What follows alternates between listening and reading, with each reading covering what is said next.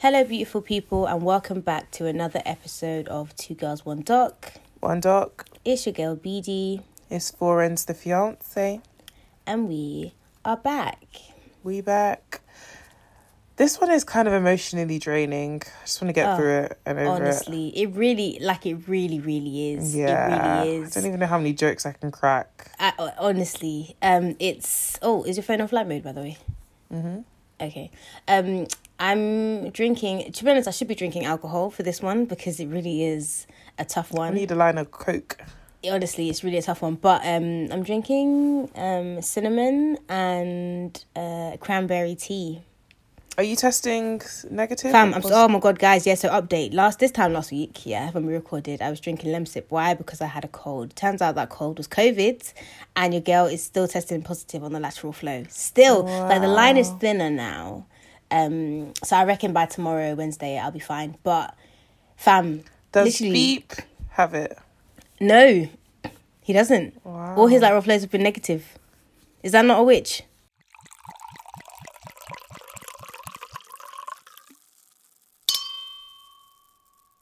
It's about to get so sad, guys. I'm so sorry.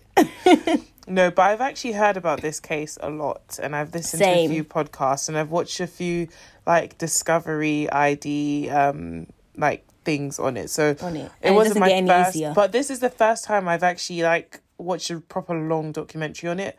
So he looked familiar to me, and the story was familiar to me. So I was kind of like, oh, I've heard this before. Like, I've heard of this story. But again, seeing it in such a long form kind of like way, and like hearing from the victims' families and so on and so forth, it's like raw. Yeah. Mad. It's peak. So this documentary opens up in, we said this the other day, not the arsehole, but the bit above the arsehole. Yeah, it's called The Cleveland Kidnapper, documentary, by the way. Oh, yeah. Sorry, The Cleveland Kidnapper. But yeah, it opens up in Cleveland and we meet Bill Saffos. Bill looks like, if you've watched Big Mouth, he looks like any which one of the characters. He does. Nick. He looks like Nick from Big Mouth. Like, that's what Nick would look like if he was a real human. He has a very character face. Yes, he does. That is so accurate. That is so accurate. And he's very expressive as well. So I think that also adds to... And Nick wanted to be like a celeb as well. Wow, that's Nick. Maybe that's Nick. Yeah, well, there you go. So Bill is our first talking head. And there are a few, so I'm not going to like name a lot of them. I just name him because he's one of the main ones. Yeah, there's some that I tried to write down, but some I lost it. Yeah, no. After like the second one, I was like, oh, there are going to be a few of these. Yeah, no. So he is a television reporter, and he tells us that he's at work one day, like just doing cases, whatever. And then this woman, Luana Miller, walks in, and her daughter's gone missing. And this was on the 21st of April, 2003. And he feels this urge, like he needs to be part of this story, like he needs to do something about this case. And basically we learn about how Amanda went missing. So Amanda is Luana's daughter, and Luana's friend Terry is telling us this story about how Amanda worked at Burger King, and the neighborhood she worked in wasn't great, so Amanda wouldn't come home by herself. So this day she's on the phone to her mum, and she's waiting for somebody to pick her up, and then next thing, like, her mum can hear her interacting with someone, and then the line goes dead, and then she just doesn't come home. That's so terrifying. Fam. So obviously she's calling the police, like, where's my daughter? Hello, and they basically dismiss this as a runaway. And like, they always do this. They always fucking do this because they're lazy as shit. Like, they're lazy as shit. But you know what? I have a lot of admiration for, this is going to sound so bad, but I don't know if admiration is the right word, but I have to hand it to American police because they are 50 million times better than like UK police. Like, I don't know if you guys have listened to this, and this is no ad or whatever, just if you like crime and shit like that. I'm listening to a podcast called Sweet Bobby, and it's just a wild story, but it just highlights how useless the UK police are. Yeah. And it's so crazy because like with the UK police, like the UK is like the size of my toe compared to America, who are juggling with like jurisdictions and all these county lines and shit. States like communicate, like literally, like fucking in the UK, a case can only be solved if like all the stars align and the information, basically the evidence just lands on their lap. On your lap. If there's any sort of investigation required, no, it's not happening. It's just like that. What's the name of that mixed race guy that went missing? Harvey. Harvey Walker. I think so. He went missing around Christmas. Yeah. And basically, after going to the Little Sims concert. Yeah, and basically, people online were tweeting about how like there've been a lot of like men going missing around that Thames area. Like they think there's a serial killer. Like these are just normal everyday people missing.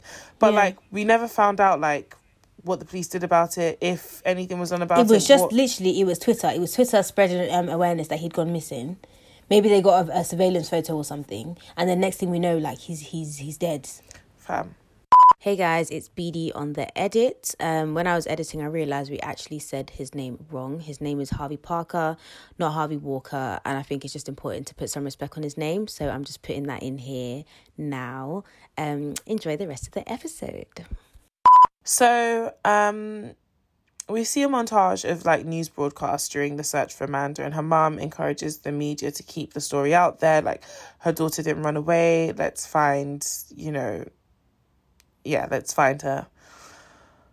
So because the police think it's a runaway, it takes them a while to kind of look closely and take it seriously. And obviously this is what's so annoying. It's just kind of like, someone is telling you my daughter didn't run away. Like, it's not as if she has a history of running away. And even if she did, like, I feel like you should still take it seriously. This is a child that's gone missing. But, like, she has no history of running away. She literally was on her way home from work. So between her shift that ended and the phone call that she had with her mum, when did she suddenly decide, actually, fuck this, I'm going to run away? Do you get what I mean? It's like, and even if she did run away, she's still a kid, which means she's still endangered. So you still need to find her. She doesn't have the capacity to say, I want to be alone. Like, you still have a guardian. So we see these news clips because something has happened in the case, and Amanda's mum is saying that she's had some contact from someone. I get a phone call, and it's an unknown male, and just says that Maddie's with him and she's all right. And she keeps, she does this thing that's really smart. She keeps him online for as long as possible, so on the call, because she wants to see if she can hear Mandy, but also because obviously, the police can triangulate the call. Yeah. So obviously everybody's on the surface, you could be like, this could be anyone, this could be just some weirdo. But the key thing for Amanda's mum is that he actually called her from Mandy's cell phone. But I just thought, can you imagine, your child has gone missing and then your phone rings and you can see her name? Oh, mate, that must have been heartbreaking. This whole thing is just it's fucking insane. It's fucking insane. So FBI and Quantico trace the cell tower, and the cell comes from where the cell came from, and they actually do some good work here, because they knock on every door around the tower. But I don't think it's enough to knock on every. Well, I guess you need a search warrant to search everyone, but I don't know how they knocked, because And also, it's also a thing where it's I get knocking and asking people, but if I have her, I'm not going to say, funny you come around. She's in the basement. Yeah, literally I've been raping her tirelessly. Please, literally, please come through. It's so. No. I don't know. I guess there's a reason they do it, but I don't know. I guess it's more so to see if anyone else has heard. Say the neighbour had been funny, you should say that because something dodgy's going on. Anyway, neighbours are important in this documentary. We'll get into that. So Bill tells us that obviously Luana knows about this cell tower and everything. So they, as in him and Luana, go and to this cell tower, and the tower that the core pinged off. Yeah, she's just standing there. And she's I can feel my daughter is close, she's alive, she's not dead. And obviously Bill's telling us that she doesn't know how right she was. They were so close. And it's crazy. How do you have this whole mother's intuition thing? Obviously you're not a mother, so I don't get it. But it's crazy. It's just where is the line between delusion and hope and mother's intuition? I wonder if my mum has mother's intuition. I never see that. I don't know that. Maybe you don't see it because from Igbo mums. Yeah, I don't know. Maybe low-key. Because that woman will go out and she'll switch off her phone when she's going to bed. My mum does that. So she said, you found your way out, you'll find your way back in. Literally, she's listen, I've told you people to stop going out late. So she doesn't have any motherly intuition, because anything. But then also she hasn't needed to, because what's happened to you? Nothing. So we can't then say that she doesn't have it. My mom's whole thing is, anyway, the Lord that took you out will bring you back home, and He has so far. That's so I'm like, thing's wrong with me. Like, I've been ill. My mum's never called and been like, I can sense something isn't right with you. they don't know, man. They just call to say, oh, I had a dream. Don't go anywhere. That's all they know. Literally. So now we're in Tremont, Cleveland, whatever, and it's predominantly a Puerto Rican community. And we learn about this Castro family. So they're a very well-respected family in the area. They have a convenience store. They were, like, the first to, like, immigrate from Puerto Rico. And they built a community. It's so random as well, because we're hearing about Luana and Amanda and stuff, and then all of a sudden we learn about this We're family. in, like, Puerto Rico. Okay. We're in little Puerto Rico, literally. It's wild.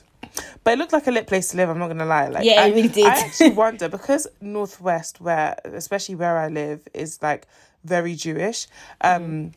Like, I always get, like, surprised when I go to, like, South or, like, East. And it's like, oh, my gosh, it's niggas. Like, everywhere, oh, my gosh. Yeah, do you know what? Yeah, so, like, when I moved to South, I just remember being, like, raw, like, black people, just bare. But like, even it's not a rarity. Even where you live, there are more black people than where I live, though. Well, what, when I lived in Northwest? Yeah. No. Okay, I guess you have more Asians. probably more so than what there's. Okay, there are more ethnics definitely where I live. Yeah. Definitely more ethnics, yeah. Yeah.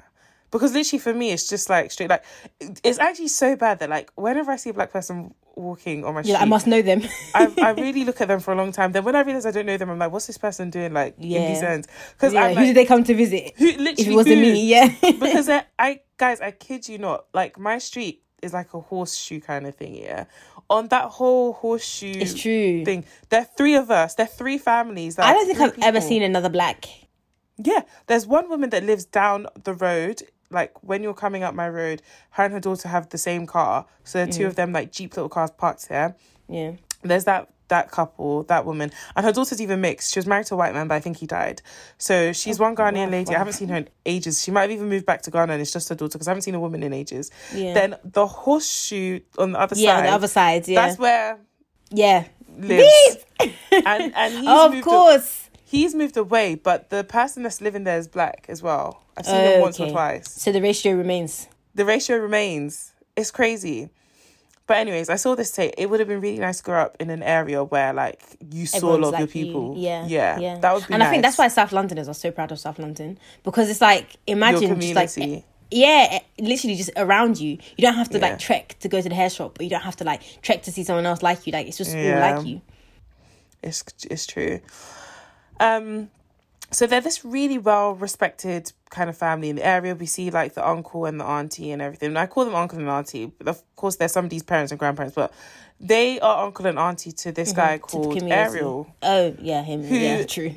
Yeah. Who like, lives, literally. Who lives around that area.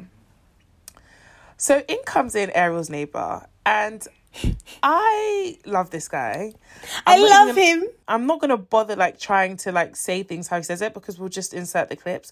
But this guy is the, like, star of the show. He is. Like, I don't know if you guys watch Euphoria, but, like, he's the Lexi. Like, he is. He's the Ethan. What do you mean? He is the motherfucking Ethan. That episode. Okay, well. I only say Lexi because she was the downfall, but I haven't watched it. Okay, have you watched it? Yeah. Oh, okay, I need to watch it. Yeah. But then you will agree, he's the Ethan. Okay, he's the Ethan.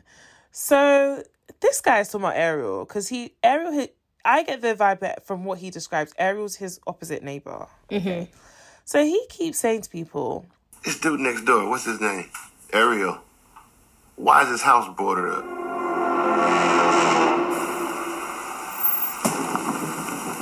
I don't see no air conditioning. There's got to be stifling in that house. I'm outside dying right now, right? He's like, he's Puerto Rican. Oh, you Puerto Rican. I go, I see your mother's got central air. Why is that house boarded up? You ask too many questions. Is that right?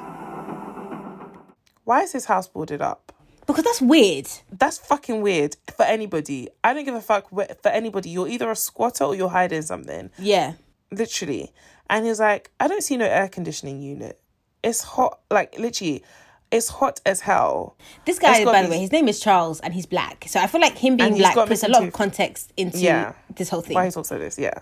Yeah. And then the person... And why he's suspicious as well. Yeah. The person he's talking to is like, oh, he's Puerto Rican. And he's like, yeah, your mum's Puerto Rican. She still has air in her house. Like, what is going on?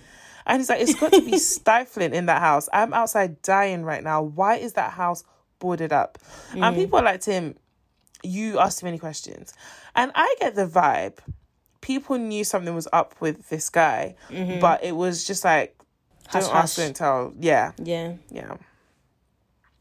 So Amanda has been missing for 6 months. Okay. Oh, God. And she went missing just like the day before her 17th birthday or her 18th birthday or something. Yeah.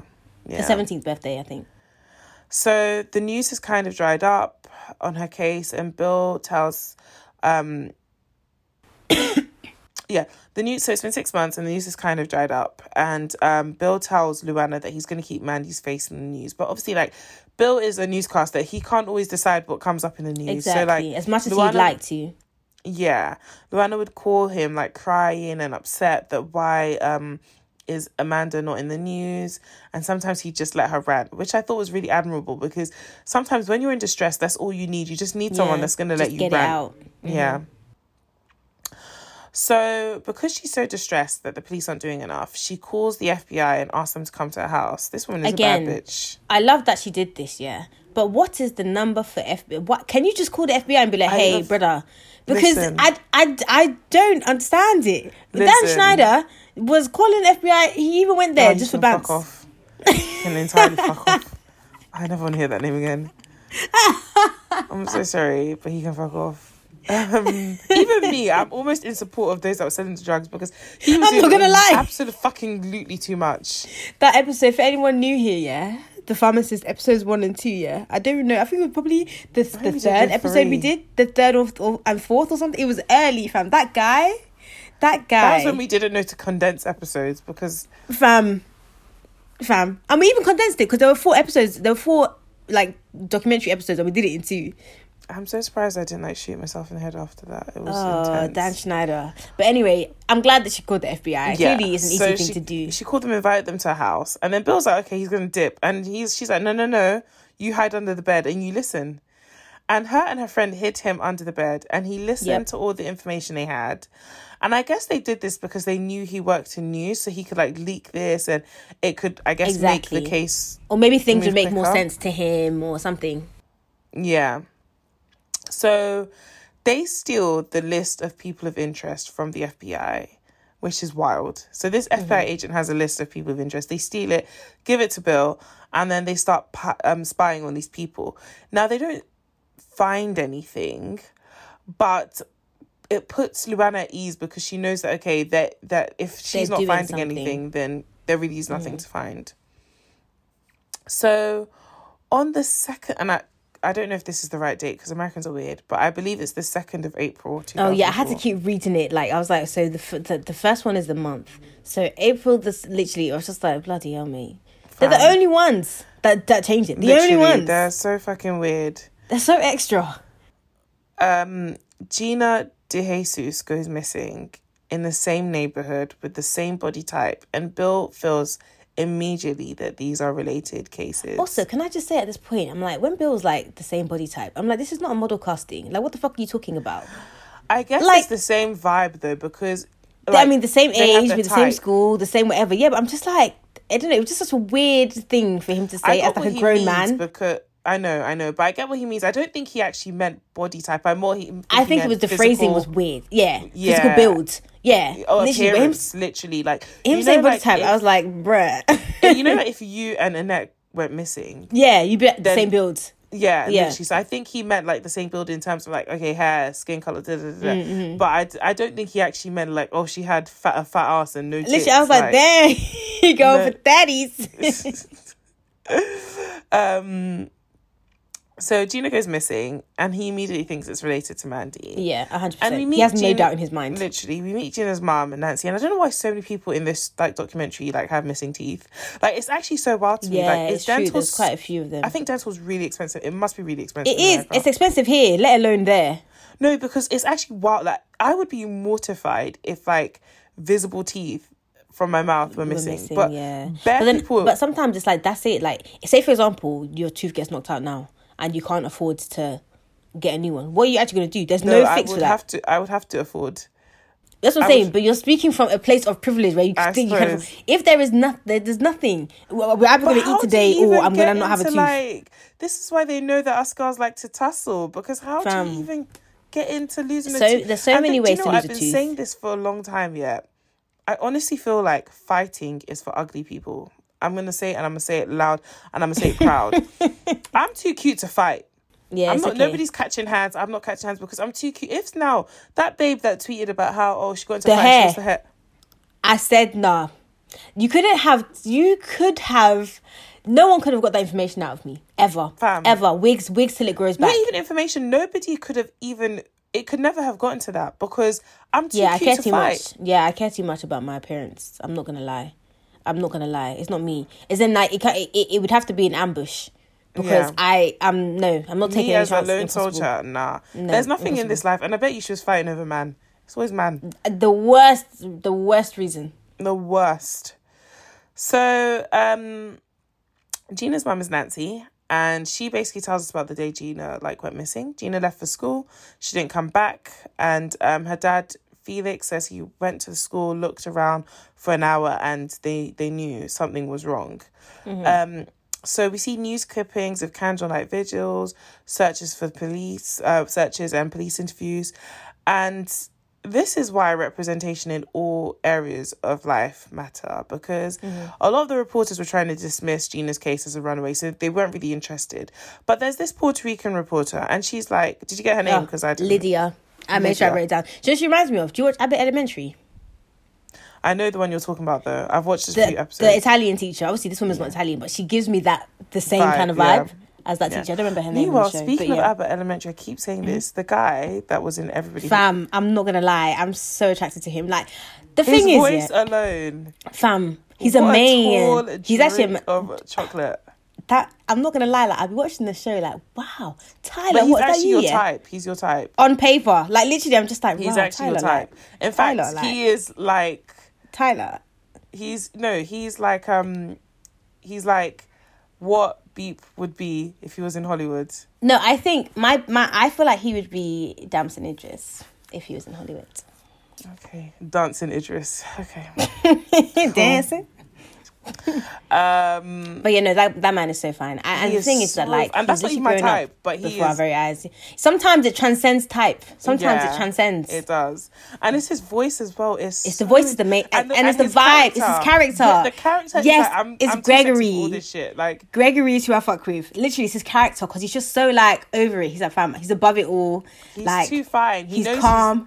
I don't know if you've seen the episode, but the gif where like Quinta runs outside and it's raining and he literally runs after her and like grabs the umbrella. I was like, this is a thoughtful king.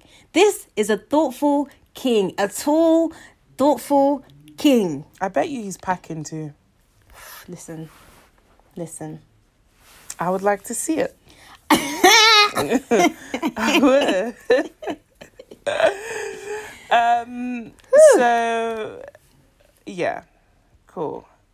Okay, so how did we even get here? Sorry, I'm so distracted by the thought I'm actually honestly, I'm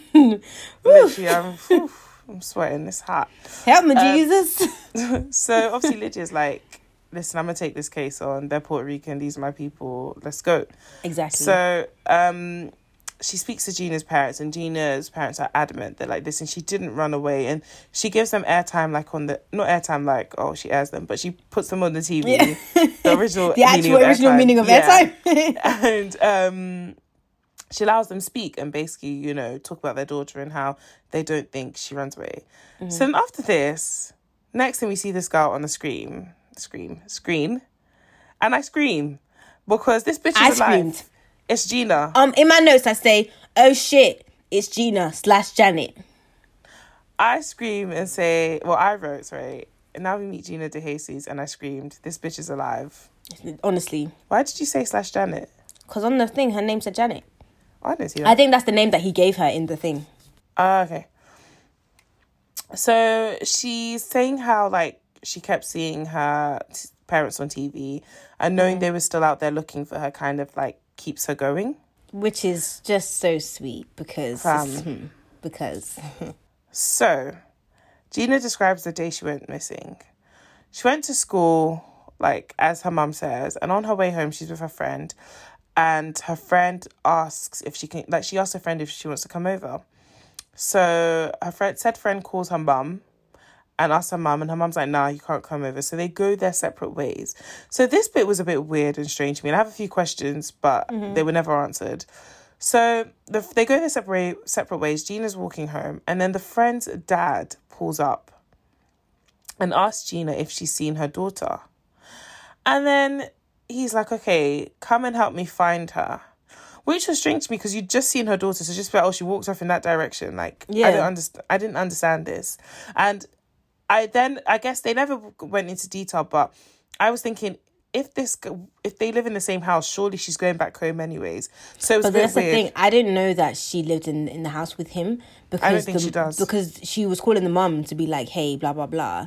But yeah, I also think it's like, community thing. It's like, oh, this is probably like an uncle kind of, what's it, Tio, or whatever. So she's thinking, okay, cool. Well, this is Emily's dad saying, let's go and look for her. Which, I mean, I think that was. No, I don't know. I don't think it was wrong for her to go. I didn't think it was wrong for her to go, but I think it was a weird situation. Like, obviously, as a child, it's not a big deal. Like, I was a grown up. I know him. Like, he's. But even as an adult, I probably would do that. It's like your dad pulling up and saying, let's go look for.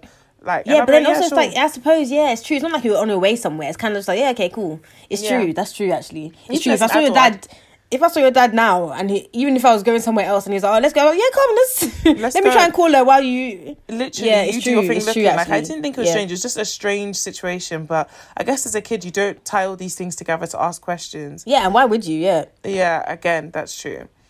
So she gets in the car, and then she notices that, like, he's going the wrong way. And then she tries not to panic because she's saying to herself, this is my friend's dad. Like, it's calm. Like, there's a reason. You're trying to rationalise what you know in your heart is weird. Literally. And he's like to her, listen, I just want to drop some stuff off at home. Then we'll go back out looking for her. So he tells her to bring out the speakers that are in the car. And then he leads her to the basement. And then he ties her up and tells her she's never going home. And then she's like, I'm not going to go into detail like as to what he did to us in that basement. Yeah, she says to Cam, she's like, I'm not going to talk about it. And I really respect her saying that, because I'm like, okay, cool, sis, like, don't let them push you further than you're comfortable going. I know it's a documentary, but still maintain. Yeah, I was really happy that she said that. So all this while, people are looking for her. And so Bill tells Lydia that he thinks these two cases are connected, and Bill keeps pushing the police and the FBI to connect the cases, but they refuse. So Bill then orchestrates a newscast where he brings the families together, gets them to talk, gets them to meet and work together, because it's like, if the police aren't going to acknowledge that these cases are related, he will then put it out there in the media and let people come to their own conclusion. Yeah, come to their own conclusion. So basically, as the two girls, and like Bill was doing a lot, like he's another hero like in this whole documentary, because he basically is like, listen, these two girls went to the same school, like I need an employee list of everybody that works there, because it must be connected somehow. So he gets the list, and on the list there's this convicted rapist who had done his time. He'd gone to prison, served, come out and got a job in the school as a janitor. And then it's kind of sad, because when he finds out, like when this guy finds out that like Bill and co want to like talk to him, he runs away and then he dies by suicide. And like Bill is like saddened, because he's like, listen, he didn't have to do all of that. We just wanted to talk. Like, he paid his dues. He obviously like wasn't the guy. Also, the school didn't realise that he was a convicted rapist. So and they should have done their due diligence. They should have. So he should have never gotten that job in the first place. But he'd gotten that job. He hadn't done anything else. He'd paid his dues to society, from what we know anyway, and whatever. So I guess for him it was more like, this big secret is coming out. I'm gonna be shunned. I'm gonna have to go away or start again or whatever. And it's just like, that's probably what led him to do what he did. But again, I get Bill feeling sad about it, but it's also just like, that's why sometimes this vigilante like way of doing things isn't always the right way. Yeah, it's not always the right way, and there's not just like there's more victims than there needed to be. Yeah. So we're back to Ariel Castro, and he joins a band. And like during this joining of the band, he goes to like, this bit was a bit unnecessary, but I just wanted to highlight this particular part. When he goes to meet the guy that like is managing the band or whatever, or one of the bandmates, the guy says, okay, cool, I'll come to your house and watch you play. He said that when he went to Ariel's house, he asked to use the bathroom and like Ariel got really, really angry and then he just left. So obviously, he was like, oh, didn't your parents teach you not to ask to use the restroom somewhere else? I'm like, no, they didn't teach me that because I'm a human. I need to pee when I need to pee. Like, literally, what the fuck? So anyways, he joins this band. They're playing. Things are going well, blah, blah, blah. And then they get offered a gig in Pittsburgh. And he's like, nah, I'm not going. And then this guy was like, yeah, it was really weird because he was always willing to do gigs that were like half an hour away, but nothing more. Like, he'd never do like a sleepover or anything like that. So now we meet Michelle Knight. And her story is 10 times worse. I can easily say that. So she was abducted before Amanda and Gina, but the difference is nobody was looking for her. Do you know how sad that has to... Like, I don't even know how she had the mental fortitude to go on. Like, I would have just thrown myself down some stairs or some shit. Because it's like, literally, nobody's looking for you. Like, Gina was saying how, you know, I could see my parents on the news and I could see they loved me and they cared about me and that kept me going. Michelle had none of that. Like, Michelle had none of that. Nada. No one. And it was also so weird because... Oh, no, sorry, go on. I don't want to do spoilers. So she had been abducted 2 years before Gina and Amanda. So she was living in this hellhole for 2 years. And she says so she tells us what happened in that house, which was just mental abuse, rape and torture. Mm-hmm. So she tells us about the day she got abducted. She said she needed to go to an appointment. She never really went into details about what the appointment was. I don't even remember what it was. It was so long ago. Fam, just a normal day that turned into hell. Literally, running errands. And unfortunately, she was given the wrong directions. So when she's like gone back to the shop to ask for directions, she sees her friend's dad and he's like, yo, I know where you're going. Like, I'll drop you. Again, a very normal occurrence. Yeah. And then... she's 21, I think, at this point. Yeah. When this happens, yeah. Once again, he starts going the wrong way. And then they're going towards his house. So she's like, what's going on? And then... he's like, oh, I want to give you like puppies. So he starts talking about puppies and he's like, I've got these puppies, like you can give one to your son, because Michelle had a kid. And then she's like, okay, cool. So they're going into the house and then she realizes something is wrong because as she enters the house, she can't hear any fucking puppies.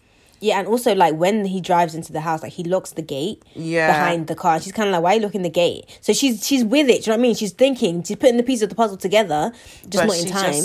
So he says to her, you know, it's a bad neighborhood. Fair enough. It's a bad neighborhood. Someone can come and steal your truck. Fine, cool, tick. That validates why it is that you locked the gate. Where are she the goes puppies? In. There's no puppies. Yeah. But it's too late. And he shoves her into the room, shuts the door and ties her up. So back to the black neighbor. And he's Before we get to the black neighbor, sorry. When I found out that Michelle had a son, I was like, how was no one looking for you when you have a son?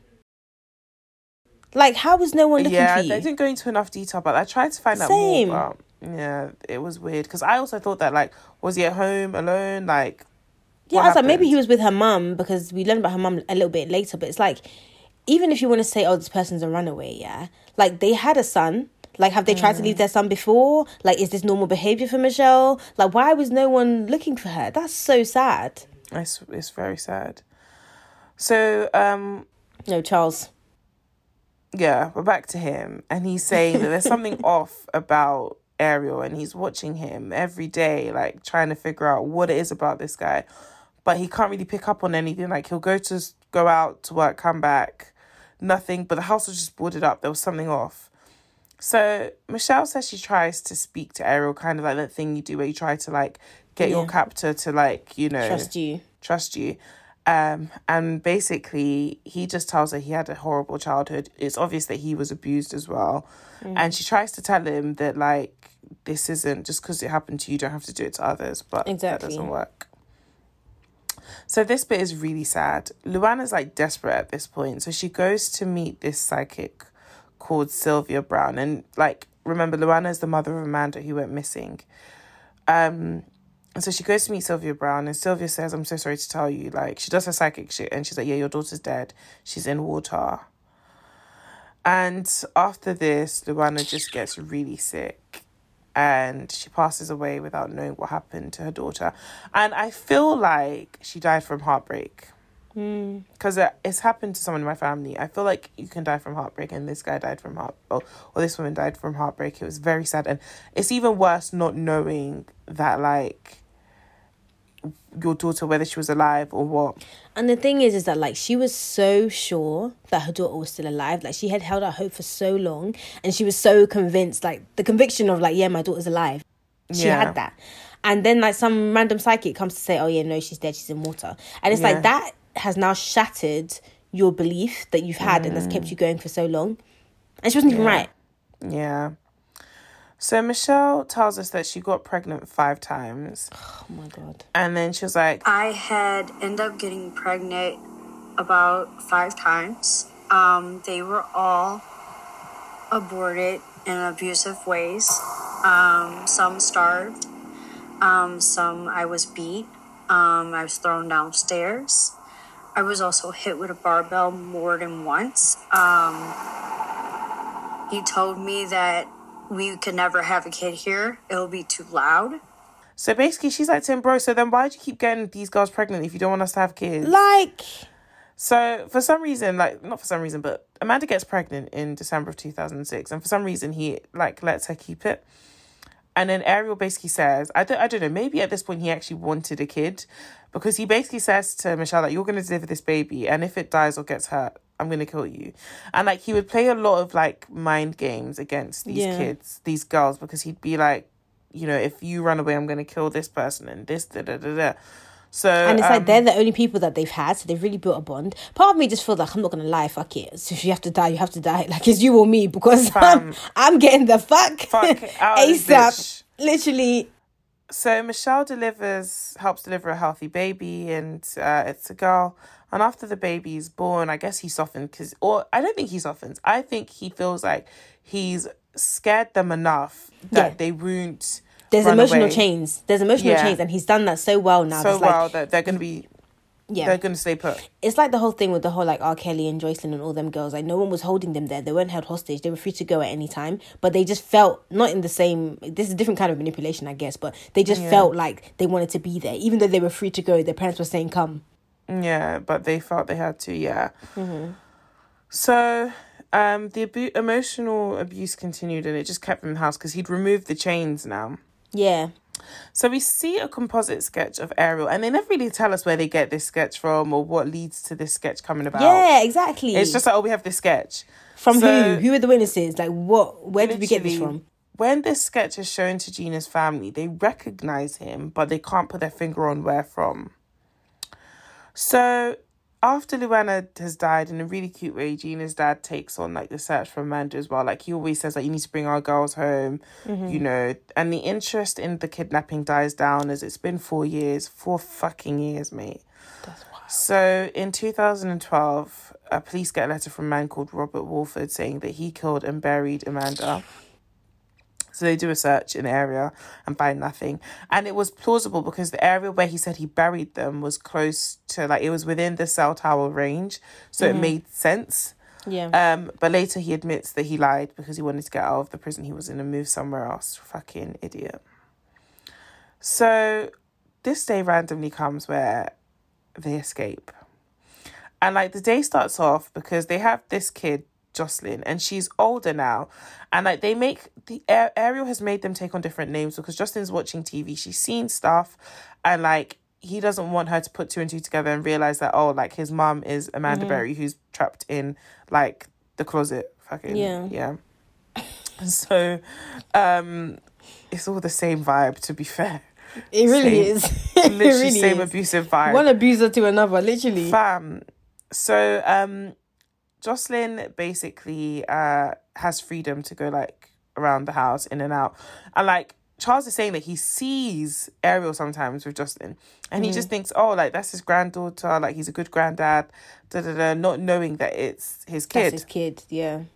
So there's this day when Jocelyn comes in and she's like, I can't find Daddy. Like, he's not home. And Amanda's like, huh? And she's like, go and check everywhere. And Jocelyn checks everywhere. She's like, Daddy's not home. Amanda runs. And, like, Gina's like, bruh, Michelle's I'm not like, risking it. What if it's a trap? Gina's like, Gina, I think, is the most, and I guess she was the youngest one. She's like, what if it's a trap? Yeah. I ain't finna go. That's on you. And like, she says she hears bang, bang, bang, bang, bang. And I was even wondering, like, what happened? And basically, Amanda is like banging on the door because she's gotten to the front door and it's locked. So all these neighbours are coming out, looking at her. Nobody wants to help. And then Charles comes out. And Charles is so funny. I'm going to tell you the gist of what Charles says, but I also think we should insert, like, 100%. the whole clip of him discussing. 100%. Yeah. 100%. So Start of the show. Fam. I'm at home, and I hear this banging, bang, bang, bang, bang, bang. And I look out my window, and I see my neighbors in the middle of the street, but they're not looking at me. They're looking at the house next door. So now I open my door, I come outside. What are you looking at? Bang, bang, bang. Oh, there's that. What is going on? What is that? They say it's some girl. She want to get out the house. Then what did you help her? We're not going to get involved in that. We don't know her. Ugh. So I go off my porch, right? What is the problem? And I need to get out of here. Then get out. And I can't. He's got the door locked. Or chained up, rather. I said, oh, God. All right. So I got a Big Mac in my hand, just like McDonald's. So, debate. Help. The girl I don't know. $4 hamburger I just bought. I know the hamburger, just bought it. I don't know you. All right, here we go. Put the hamburger down. Destroy the door. She comes out. She comes out with a little girl. I say, whoa, whoa, whoa, whoa, whoa, whoa, whoa, whoa, whoa, whoa. I'm not with the kidnapping. What's the little girl? Because in my head, that's Ariel's granddaughter. Who are you? What? I'm stopping her from pulling her own daughter out of her house. Charles is basically saying he comes out and he just got this Big Mac. Mm-hmm. So he's looking at the $4 burger. He's looking at this babe. And he's like, I don't know this babe, but I know this burger. I know this burger. Literally, he's like, what am I finna do? So this girl is screaming like, I need to get out of the house. I need to get out of the house. So Charles is like, oh, fuck. So he helps her out of the house. Mm-hmm. And then she brings this kid with him who he thinks is Ariel's daughter. He's like, listen, hold on. Don't come and kidnap anyone. But I'm not finna do no kidnapping. And she's like, this is my daughter. And he's like, what the fuck is going on? And he's like, you know what? Here's the phone. Call the police. Mm-hmm. Cleveland 911. Hello, please. Help me. I'm Amanda Berry. You need police, fire, or ambulance? I'm the police. Okay, and what's going on there? I've been kidnapped, and I've been missing for 10 years, and I'm here. I'm free now. Hello? Yeah, talk to the police when they get there. She's not getting the reaction that she thinks she needs to get. She's like, I have been missing for 10 years.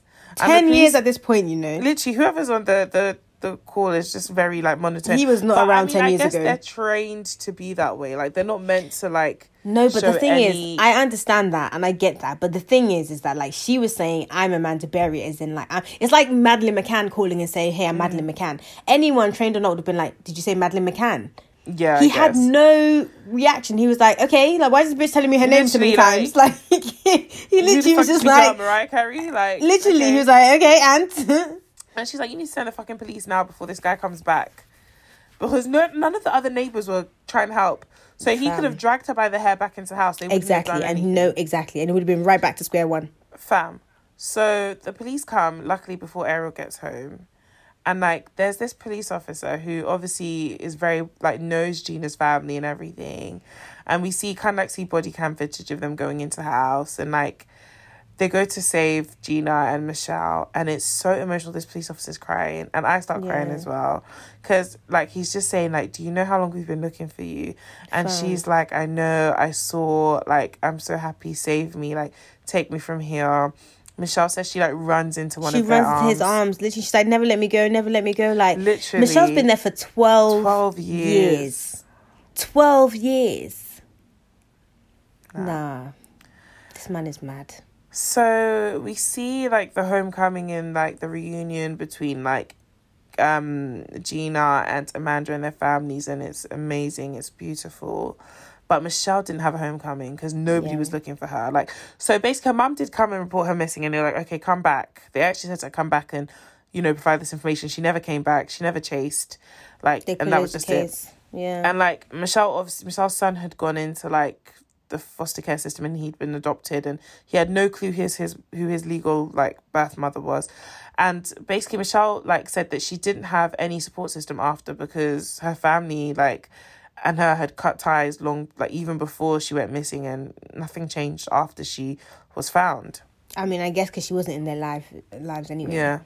There's one bit that I want to bring up where basically before Luana died, she gave Bill Safos, Nick, she gave him a shirt and tie and was like, listen, like, you're going to report the fact that Gina has come home, and when you do, you're going to wear this. And so when there was a homecoming, I think one of the other news reporters was like, oh, remember that shirt and tie? So he got it and he wore it when he was reporting them coming home. And it was just such a full circle moment. Like, Luana could kind of be there in that moment a little bit, because she's the one who got it for him, and, you know, she actually was right that her daughter was alive. She always knew that. Yeah. And the way Bill was emotional, it was actually very sad. Yeah. This was more than a case to him. It's more than a story. Yeah. So the police go into the house, and the windows are all boarded up. They're heavy and rusty chains everywhere. The house is disgusting. It's not the kind of house that you would just raid just because. Clearly, Literally. There's suspicious activity going on there. Clearly, if it's not trapping people in the, if it's not drugs, then it would have been then it's literally. Drugs, then it's something. It's something. So, Ariel had driven the school bus, but they'd missed him off that employee list because he was a former employee, not current. And when we see Ariel's police interview, he basically says that he gets them into the house and forcibly restrains them and has sexual encounters, but he doesn't call it rape. He said he doesn't rape them, he coerced them. Yeah. And it's like, listen, we've been saying this for time. Coercion is rape. You shouldn't have to convince somebody to have sex with you. You shouldn't have to sort of threaten violence or whatever for them to have sex with you. That's rape. Yeah. So he gets 1,000 years in prison, but after 30 days he hangs himself. And the irony of that is that, like, you entrapped prison people for like a total of like decades, over a decade, and then you can't even hack 30 days. You have to like hang yourself. Crazy. And the thing is with him as well, that was so wild, that he knew Gina's dad. Like, he knew Gina's dad. Like, it was all a community. It's like, he knew him. That's why when they were saying, oh, this guy looks familiar, they knew him. You're in my face. You know that my daughter's in your basement. You're in my face. Yeah.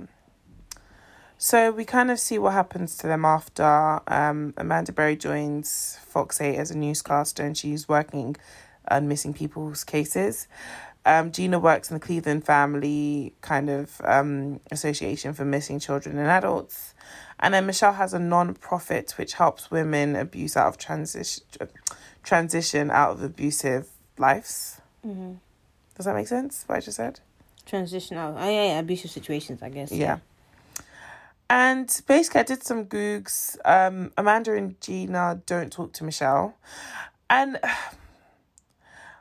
I've seen another documentary about this case, and it focused more on like their lives before they were kidnapped and all of that. And Michelle was, let's just say, not an easy person to deal with. So I can kind of understand why the other two don't speak to her. But it's also sad because they shared this experience. They came out together, and to some extent, they must have supported each other through that. Like, Michelle delivered Amanda's baby, so it's crazy that they don't speak. But yeah. And also, I think it's so interesting that Amanda wasn't in the documentary. Like, there was footage of her when they spoke about her non-profit and not a non-profit, her hosting on Fox or whatever. But she wasn't actually a part of the documentary, and I feel like that was stuff were there. Yeah, I feel like that was like a choice. I don't know what happened with that or what the reasons behind that was, but she literally didn't appear as like present day Amanda in the documentary, whereas Gina and Michelle both did. So I did Google that and I couldn't find anything around why she didn't. I personally think that I think she just was tired of talking about it at that point, because she's done other stuff. Like, she's written a book, she's done other interviews, so it's not like like she didn't want to talk about it ever. I mean, and it's her prerogative. Like, she can decide if she wants to speak about it or not. And I think Michelle because I think the only reason, low-key, that they were okay with Gina not speaking about her trauma in that house is because Michelle was there to do it, as in terms of from her point of view. So, you know, that was a heavy one. But now it's time for the real crime, I think, was the beard. Our new segment where we focus on something during the documentary that may not be criminal, but we definitely consider to be a crime. Have you got one? I've said it already. It's just the toothlessness. The toothlessness. So I have two. One is the number of M&M posters in Amanda's room. Like when they were first talking about Amanda West's room, there were like 5 M&M posters. I said, bro, how many M&M posters does one need? It makes sense though. It makes sense. It does. I mean, it seems very on brand for who she was. Yeah. Yeah. But makes a lot of sense. But I said she even had the eyebrow thing. Yeah, and there's a picture of her with cameras as well. Yeah, I was just like, I said, wow, how many places? And then the other thing, as lovely and touching and full circle moment as it was, that shirt and tie combo was fucking ugly. I said, Bill, Luana, I get please. it. You can't tie somebody to wearing such an ugly combination. Like, I said the shirt on its own ugly, the tie on its own ugly, but together, fam. It was wild. Kalam. But that's what I'm saying. Bill Sappos on news. Bruh, it lives forever. But Bill Sappos he's a good guy because not only did he like really try his best throughout this whole thing and really help, he actually wore that suit and tie combo as he said he would. So, yeah. I would not. But yeah, I agree with you on all counts, but the toothlessness definitely bothered me. Like, please. I think it didn't really surprise me that much because honestly, what are you going to do? Like, I have to get an implant and they were telling me it's going to be like £3,000 and I still haven't got it. If that was, to be honest, if it was visible, I would have got it by now. Do you have a tooth missing though? I had a tooth taken out and there was no baby tooth underneath. So they were like, I need to get, look here. Let me see, move your finger. Can you hear? That's where my mum has one missing, but it's not like...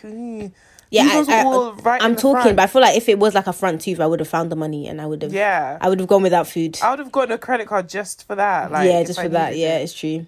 Again, privilege, because imagine being able to get a credit card. Not everybody can. That's true.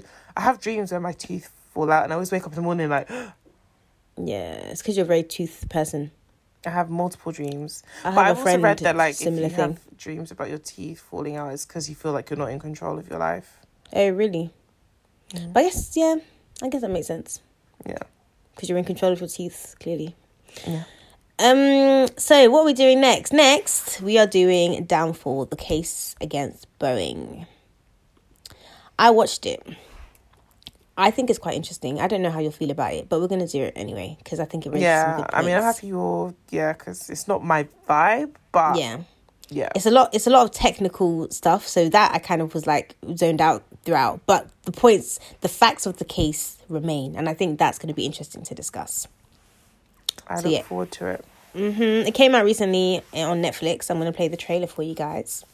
In the meantime, between time, you can find us on Instagram, Twitter, Facebook, YouTube, TikTok at 2girls1doc and also 2girls1doc@gmail.com. And you can also find us here next week with another episode for you. Leave us reviews, write us emails, and hopefully we will do credits reading them all out. Exactly. Also, guys, if you're listening on Apple, our artwork is our old artwork, and I've been trying to get them to change it properly for ages. It's so weird because on iTunes it's correct, like it's the new one, but it's just on Apple Podcasts it's not. And I've sent them emails and like I've done everything they've said, it's not working. So it's really frustrating me. It's been the bane of my life for like 6 months. But I'm working on it because it should be the same. I feel like when we post stuff on like Twitter and stuff, if people go on Apple Podcasts, they're like, this isn't the same podcast, but it is. It is the same podcast. Yeah. But guys, all right then, hopefully next time we come here my lateral flows will be negative. Until then, pray for me, y'all. All right then, guys, it's been real. Yeah. Bye. I don't remember the time. Quite early in the morning, my husband prepared his flight bag. We had a meal. That was the normal routine before he left for his flight. After a few hours, I got a call from one of his colleagues. We are not able to find his aircraft. Fly up! Fly up! The Indonesian investigators found the black boxes. It records a very comprehensive tally of what happened on the airplane. Something was putting repeated nose-down pressure on the airplane.